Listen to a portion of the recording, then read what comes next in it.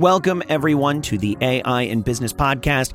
I'm Matthew DeMello, Senior Editor here at Emerge Technology. Today's episode is the second in a special series we're calling Beyond GPU, taking a look at edge AI computing challenges and solutions with help from guests at leading vendors and super-scale global tech brands leading the world's most advanced hardware platform teams on the planet. Today's guest in the Beyond GPU series is Mark Heaps, Vice President of Brand and Creative at Groq. Groq is a tech company specializing in simplifying compute challenges to accelerate workflows in artificial intelligence, machine learning, and high-performance computing. Mark joins us on today's show to talk about challenges facing business leaders in building the infrastructure necessary to scale enterprise AI capabilities. Throughout the episode, Mark examines the process across infrastructure, model development, and model deployment, offering compelling use cases and explanations for the technology behind them along the way. Without further ado, here's our conversation.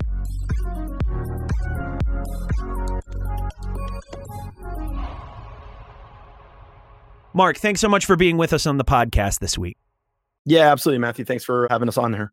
We're going to be talking about problems and solutions all the way through the AI development chain, from infrastructure to model development and on to deployment. So I think a lot of our listeners probably know the format of the show. In the beginning, we're talking about problems, and towards the middle, we start to look at the ways that business leaders are using data tools to follow those solutions. But I just want to break that down to each stage of the process and really digest where we're seeing the rubber hit the road. So let's start with infrastructure. What do you see as the biggest problems currently facing business leaders when it comes to building the infrastructure necessary to scale enterprise AI capabilities?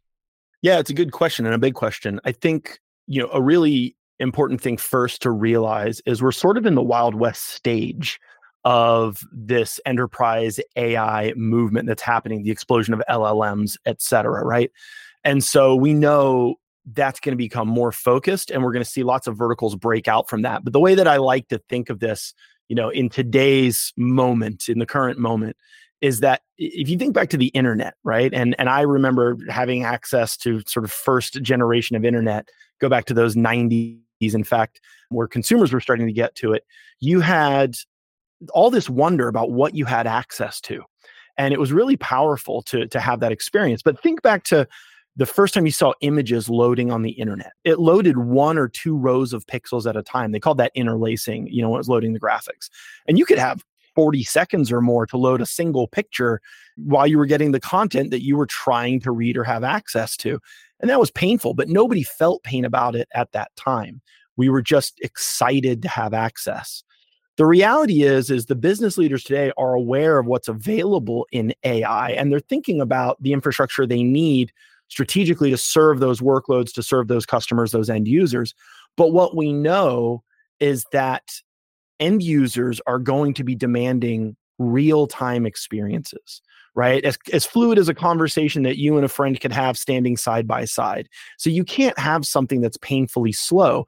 And by the reckoning of most of the experts, although today we see some of these LLMs like ChatGPT and others being kind of clunky and a little bit jerky when they load your results, that's exciting to have access to, but we know that needs to be faster. So business leaders are really thinking about the infrastructure that they're going to need to serve real-time, fluid, and fluent natural language processing for all of their customers.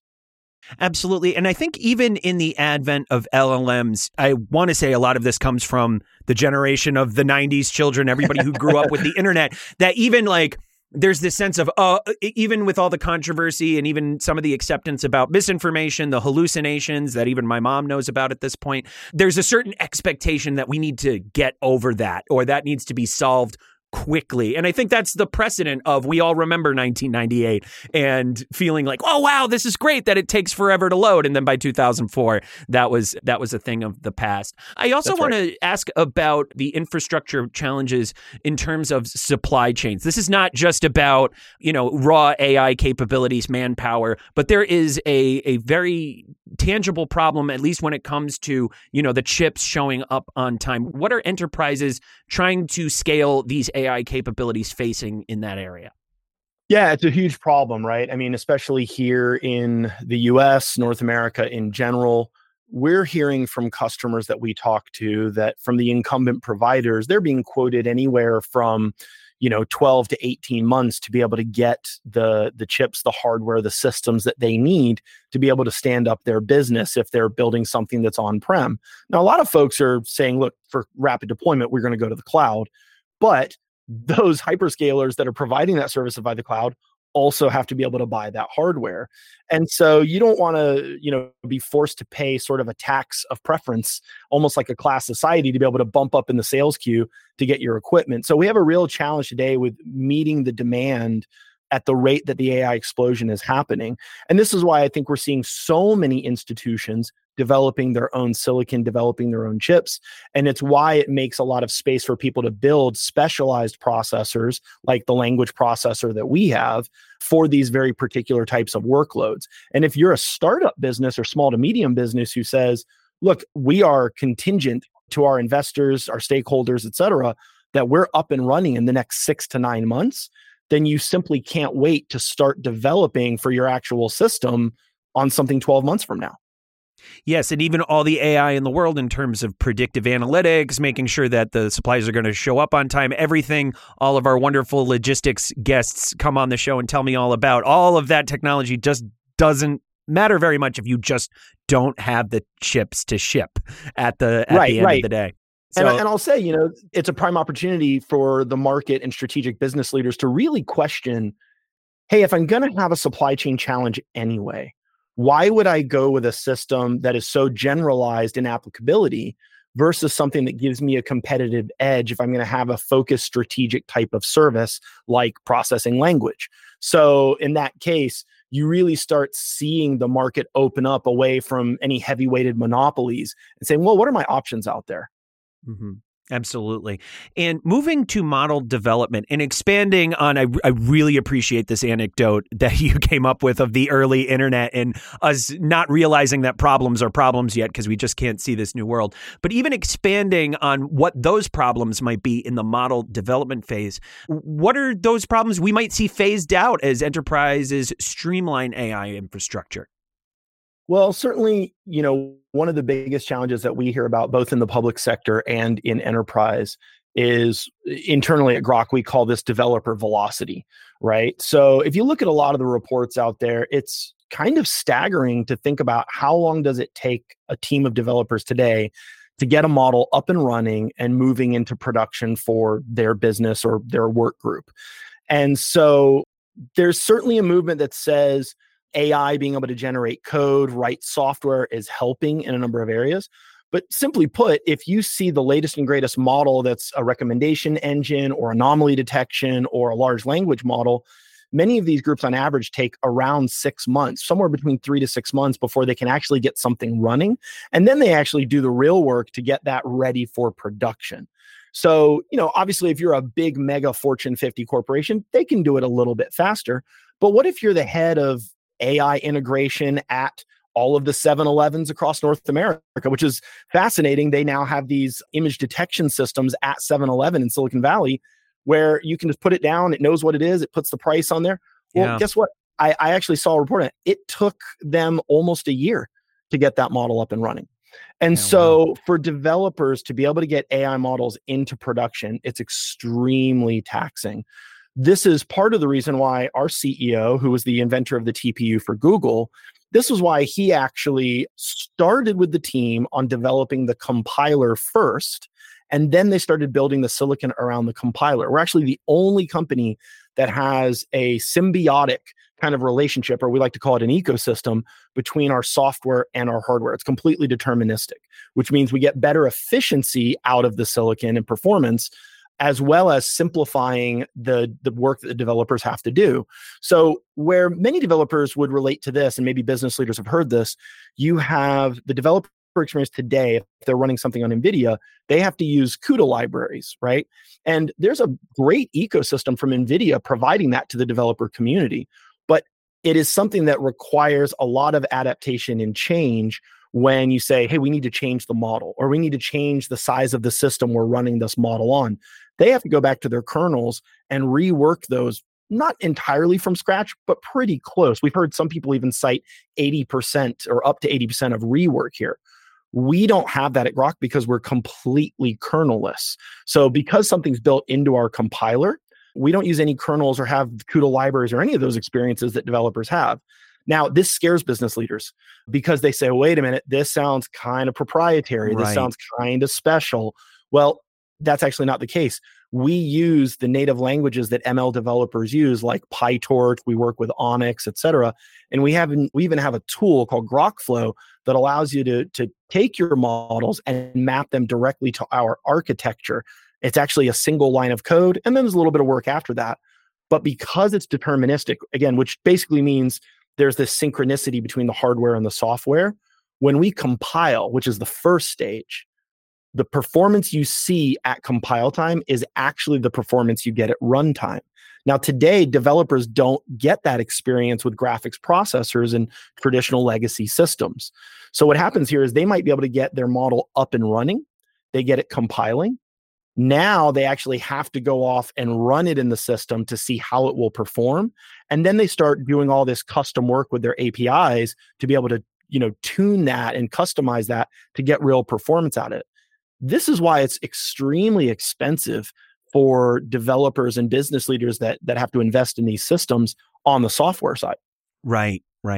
And we've been going over a little bit of the solutions, but I want to turn back to the problems, especially now that we have infrastructure and model development in check. What are the challenges in 2023 that we're seeing when it comes to model deployment? Well, yeah. So, what has everybody been doing for the last 10 to 20 years? Right. We were in this information era, and then we were in the data era, and those overlap, obviously. But, for a long time, it was, look, just start collecting all the data you can. And then, there was obviously massive enterprises built just around that. And then companies said, okay, we know what AI models look like. We want to train them. Well, now you train them using that data. As they learned more, they realized, hey, we want higher quality than this. We demand higher quality than this, right? Because it's all based on probability and prediction. So what happened from there is saying, well, we need to make the model bigger. And you get into these larger parameter models. And you might have seen things like, hey, there's Llama 7 billion, 13 billion, Vicuña 33 billion, now Llama 2, which is 70 billion, which, that we run exceptionally well. As they started tuning with more and more data, they were doing what was called training. And training is kind of where everybody's been at. But when you're ready to deploy and move into production, you have to move into inference. And this is really where you start getting the ROI back on all that investment for training and all that investment for infrastructure, because now inference is where you're actually delivering a service to your customers, to your end users. So that shift saying, okay, we now need to move from training to inference, that's a big shift for people. This is where the rubber really meets the road. And so for us, this is why, although it was not the simplest path to focus on a deterministic system where from scratch we invented an architecture and a software compiler that, again, works synchronously. But we knew, our CEO especially knew after his time at Google and inventing the TPU, this is where it's all eventually going to hit the crossroads. And so right there, business leaders might have AI ML teams right now that have been working on training, but it's a completely different shift to move over to that model deployment. Now, the second part of that is what I mentioned earlier. What happens if the model that you're using for your enterprise changes? Right? I mean, the rate at which AI models are being developed today is, software is literally going to eat hardware for breakfast. It's changing every single month. Now, what Meta recently did with Llama 2, that was really exciting to make that open source and commercially viable. But business leaders have to be thinking, well, what happens if there's a Llama, 3 that comes out in several months that's even bigger? What if there is a custom LLM that is, 4x that?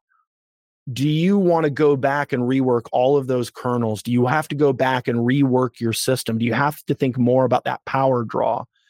These are the things that we've addressed by starting, in a first principles mindset from scratch, saying we've got to invent the hardware and software together so that we can have that rapid adaptability to serve the change of the market. And business leaders are responding to that. The many that we're talking to are saying, yeah, I just don't think we can afford to make this scale of investment and then run the risk of finding out something has dramatically changed in a transformer class model 6 months from now or a year from now, and that we may need to be down for 4, 6, or even 9 months to get this shifted, right? Right. That's just not the rate at the market today. And this is why we talk so much about real-time AI. It's not actually just the real-time nature of delivering me insights from your data. That's certainly the end user part. But actually real-time business reactions and what we can do. So, this is really a heavy area in the area of model deployment. Absolutely. And I want to even go back to what you were saying about inference. I know when we were preparing for this call and you were using this term instead of like talking about moving from development to production. And I think, this is more than just marketing jargon. I think you're putting a very fine point on here on what the model needs to be able to do once it's in production with a bit of those predictive capacities. Just wondering if we could put a more technical definition on what you guys see at Groq of the difference between inference and production.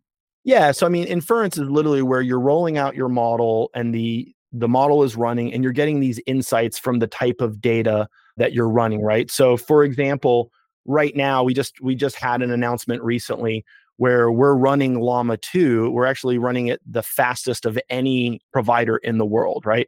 Over 100 tokens per second per user.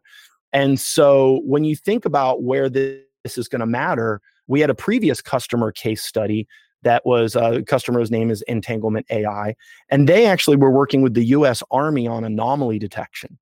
And so now, to be fair to them, they wrote their own model. They've got their own quantum algorithms they developed. This was not Groq that did any of this, but they were looking for a solution where you could get inference rates that accelerated and advanced currently what the U.S. Army had. Now, they actually developed their system, gave it to the U.S. Army. The U.S. Army did their own analysis on this, and they came back and discovered that they had a 600x performance improvement over their existing system, which meant if you're observing a network and looking for all of the anomalies on that network, this is sort of a cybersecurity application. Imagine the ability to respond as threat analysts to these anomalies on your network at 600x the rate that you were observing your network before. Now, this is going to translate into millions, if not billions of dollars of savings from a cybersecurity solution in the market. But that, although brilliant with what they developed, it could not run unless they run it on Groq. And so this is where inference really, really matters when you say, hey, we're in production, but where does it have that impact? And this is where in some of these applications, you need to have this level of performance. And this is different than what you would run traditionally on a graphics processor or a CPU, because language being near anything that is a pattern, right? So again, network observance is a pattern, code is a pattern, audio, music is a pattern, and our words are a pattern. To do that effectively, you can't generate the 100th word in a phrase until you've generated the 99th word in a phrase. And so as these tokens are generated, that inference rate matters. Because imagine if I was a virtual assistant for you and I talked I know. You talked at the rate that 1998 websites would load their images, right? Exactly. So, even without getting technical, that's what it means to have that inference. Now, imagine you're a financial services company that hosts credit card transactions, right? You don't want your customer who's signed up using your card to be at a restaurant and swipe that card, and suddenly the waiter goes away, comes back 2 minutes later and says, "Sir, your card has been declined." Right? And you go, "That can't be right. Try it again." And it's, it probably wasn't because you didn't have a credit or didn't have money or any of these reasons. And this could be an ATM card even. It could literally be in that moment that there's some sort of threat analysis going on saying, hey, this guy has never gone to that restaurant before. They've never been in that country before. They've never been in that place. So their system by default says, I'm going to deny it. Right? That 2 minutes is pain for your customer, that end user. So you want those sort of detections to happen in milliseconds. And you want to be able to react to that through apps. Because now, like when my credit card gets declined, I travel all the time, so my credit card gets declined a lot. And my app gives me a notification that says, hey, are you in the right place? And I go, yeah, absolutely. And this is their 2-step verification. And I say, yeah. And suddenly my credit card works again on the second pass. Right? Right. That's the rate of real time today. And inference literally translates to what is the real time nature of insight, response, reactiveness, and value that I get out of my systems for my customers and my end users. Absolutely. And just going back to what we were saying about the infrastructure problems, what needs to be in place in order to achieve that real-time data fluidity. You also brought up kernelless systems as ways that, in your experience at Groq, you've worked with your clients to get past those challenges that keep infrastructure from real time. There's a lot of fail safes in this process. We talked about the supply chain issues. How are you seeing business leaders use data tools to address challenges in developing their infrastructure for these problems?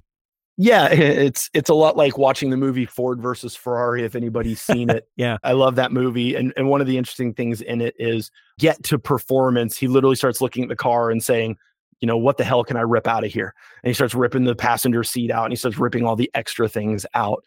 When you develop a technology that doesn't require you to have storage on board, doesn't require you to have routers and switches built into the system, our technology actually has a C2C component to it. And this is really, really interesting, where our architecture, if you plugged in, let's say, 512 chips together through multiple nodes, our system, every time you plug a chip in, it just expands the brain. It actually sees it just as a larger single chip.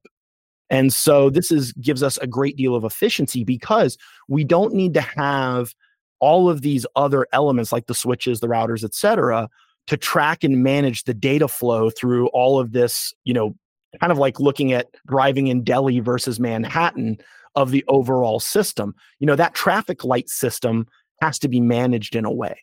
So when you look at the data tools and what they use to manage the effectivity of their network topology, we don't have to deal with that because of the determinism, because of what we did when we developed the compiler and the hardware together. So this, in essence, is like trimming off all of these fail stages from within your system. And then all of the benefits that come from that. Less things that can break, less things that draw extra power, less things that you have to, manage, less things that you have to develop for. And so on top of the CUDA libraries and the kernels that are used in software, there's also that hardware component that when someone's watching their dashboards and saying, hey, how's my system running? You can actually see that we don't have to watch those things anymore. Absolutely. And I know when I was asking about problems in the model development phase, you were talking about how the importance of separating how models run into two stages, first compile and run, and then deployment. How a lot of the status quo enterprise approach to this goes is that the deployment is usually in the dark. And we were talking before about one of the many advantages that Groq brings to the table is being able to not just deploy, but meeting the next standard of inference from that model being in production.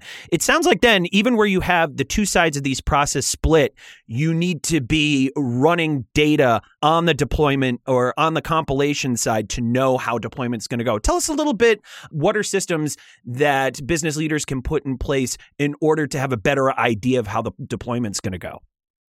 Yeah. So again, that's one of those challenges where someone might be able to compile a model. It gives them an estimate of performance. And then from there, what typically happens is let's say that you're using a cloud service, right? For example, and you're, thinking about deploying your custom model because it's trained and tuned to the particular content that you want it to focus on as a developer. So what happens today is you have to think about provisioning or what you're going to pay for compute from that cloud service. So you can compile it and then say, well, I know this is going to work on the system. This is about the range I think it will run. And there's tools out there that they can pay for to give them an estimate of, well, how much cloud usage based on this volume of data throughput is that really going to cost? Now, that's an estimate, and they won't really know until they run it. So now you have to see how good was the tool in its prediction, right? They're generally about 65, 75% accurate most of the time. But if you think about that, even if you were off by 10%, some of these folks are spending hundreds of thousands of dollars a day, right? I saw an article that basically said ChatGPT to run their system for all of their users is $700,000 a day. And there was a particular analyst that said that.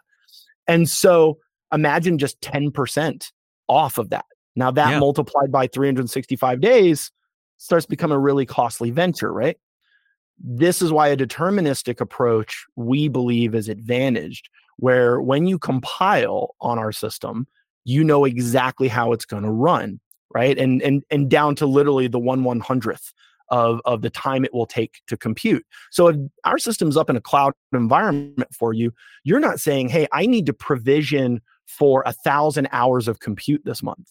What you're saying is, based on the averages of data that we see streaming through here with current customers, we know exactly how much time to the second, to the millisecond of compute that we will use. So now you don't run that risk of mass margin buffering for provisioning your compute time. So these are some of that advantage that you get from being deterministic or being synchronous between your hardware and software. Now, when people don't get that because they're using, again, the legacy incumbent systems, what happens from here is they start going to their software team and saying, guys, we're all over the place on this runtime. What can you do to tune this a little bit better? I need more accuracy in performance so that I know what my budget is going to be every single month. And that becomes very costly at the developer level, right? And so, again, this is why we're really in existence, to say you have to go back to a first principles thinking and think differently about how you stand up the system. And when you have that level of granularity in terms of what's going into your model development phase, everything, at least in deployment, becomes a lot easier to predict. Just on that note, I know we were talking about built-in anomaly detection before, but I'm wondering if we can touch on adaptability and scalability, especially in light of the fact that a lot of business leaders are hearing about these generative AI capabilities, very out-of-the-box advertising. You can deploy it in days. We don't recommend you think of it that way. It's, this is the part of the conversation where it turns into, if you're going to get a dog, you have to, feed the dog every day. No, that's a lifetime commitment, even if it can be launched overnight. But in terms of the deployment, how can available data tools set new standards for deployment when you're starting to see these models roll out in days, not months? Do the transitions need to be that quick? And what does it take to get there? Yeah, that's exactly right. So when we started with the compiler, for a long period of time, we had about, I would say 8 to 12 models that were running on our compiler. And it was that way for probably about 18 months. And that work was really happening over the last 3 years. There was a turning point, though, where because we were hand coding those models into the compiler, it was very labor intensive. And then some members of our team basically got together and said, look, we're using native programming methods like, PyTorch and Onyx, et cetera. We know what our compiler's language is. Why don't we see if we can build a tool that connect these two? And so they built a tool called Groq. We actually have a video of this on our YouTube channel. It's on our website. We do lots of demos of this at events, and people are always blown away because we can take that model, put it into Groq. Basically, we go in and we say a single line of code, which is Groq it, and we use it as a verb to literally convert that over to the compiler. But what's interesting at that point in time is we can actually say, how many chips do you want to compile this for? Because remember, the more chips we add, it's just the bigger the brain it is. There's no management between the variants of the chips. So we get the model, we look at the size of the model, the parameters, and we say, well, look, it's this size. We know that would require at least X number of chips. Put that number of chips in at a minimum. And shortly thereafter, it'll actually spit out and tell you what the compiler, the runtime would be based upon that number of chips. And now you can have a really good conversation with a customer where you say, look, this is how it looks like it's going to perform. How many queries or calls or user requests do you think you're going to have a day or per hour, et cetera? Or what is the volume of data that you're going to flow through this? And if that performance doesn't meet your need, and again, there's other parameters here like accuracy, quality, predictability, et cetera, power draw alone, right? But at this stage, we can say, hey, maybe you need to 2x the number of chips here. And we can put that right back into Groq, put that number of chips in, and get that performance. So these new tools that are being developed are really powerful. The other one that's great for us, great member of our team, his name is Mark as well. Him and his team developed a tool called Groq. And this is really cool for developers, when they actually have their software and they're running it on a language processor from Groq, like our Groq chip generation 1 that we have right now, we actually have a tool that looks at the chip and can show you the lanes, the super lanes of how the data is moving east to west over the silicon. So why does this matter? Well, imagine if you've got some very heavy mathematics going on, right? You've got matrix multipliers, you've got vector going on. And suddenly in your program, when you're running the data through and it's doing the math on your data, you see it hanging up. You can literally see where exactly on the chip it's hanging up. And then you could say, well, why is that happening? And there's areas of the chip that handle certain numerics, and there's other areas of the chip that handle other parts. So you can say, oh, maybe we need to reconfigure how this data comes in or how your model is shaped to actually get you that better performance. But you can physically see it and have that insight at the compile time, not requiring the run. So from here, you can get all of those things tuned up with these types of tools before you have to deploy for production with customers or pay for all of that provisioning up front when you're still not even sure, how are we going to improve this? So you want to do all of that work before you dive into the heavy, heavy investment of actually provisioning or standing something up on-prem.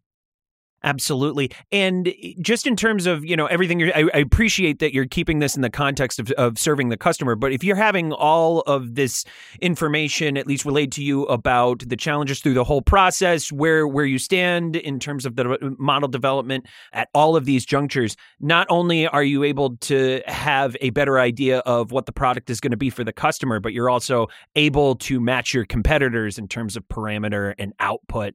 And if you have at least that intelligence on what your competitors are doing, it's easier to at least match them in that way. But Mark, really, really great conversation. I think we've really gone over, at least through each step of the process, in a way I don't think we've done in prior episodes, to really show in this entire pipeline where we see problems and solutions. Really great having you, and I hope you're back soon. Yeah, thanks a lot, Matthew. Really appreciate it. And if anybody wants to learn more, just let us know at Groq.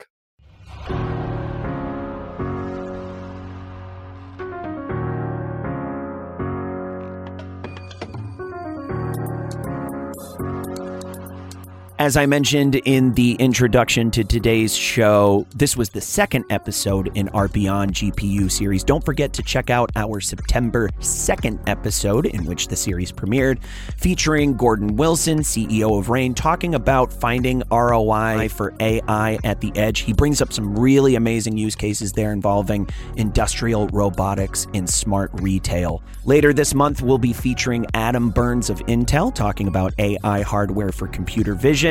And then we'll wrap up the series on September 23rd with Peter Tu, Chief Scientist for Computer Vision at GE Research, talking about infrastructure and computer vision challenges in heavy industry. On behalf of Daniel and the entire team here at Emerge, thanks so much for joining us today, and we'll catch you next time on the AI in Business podcast.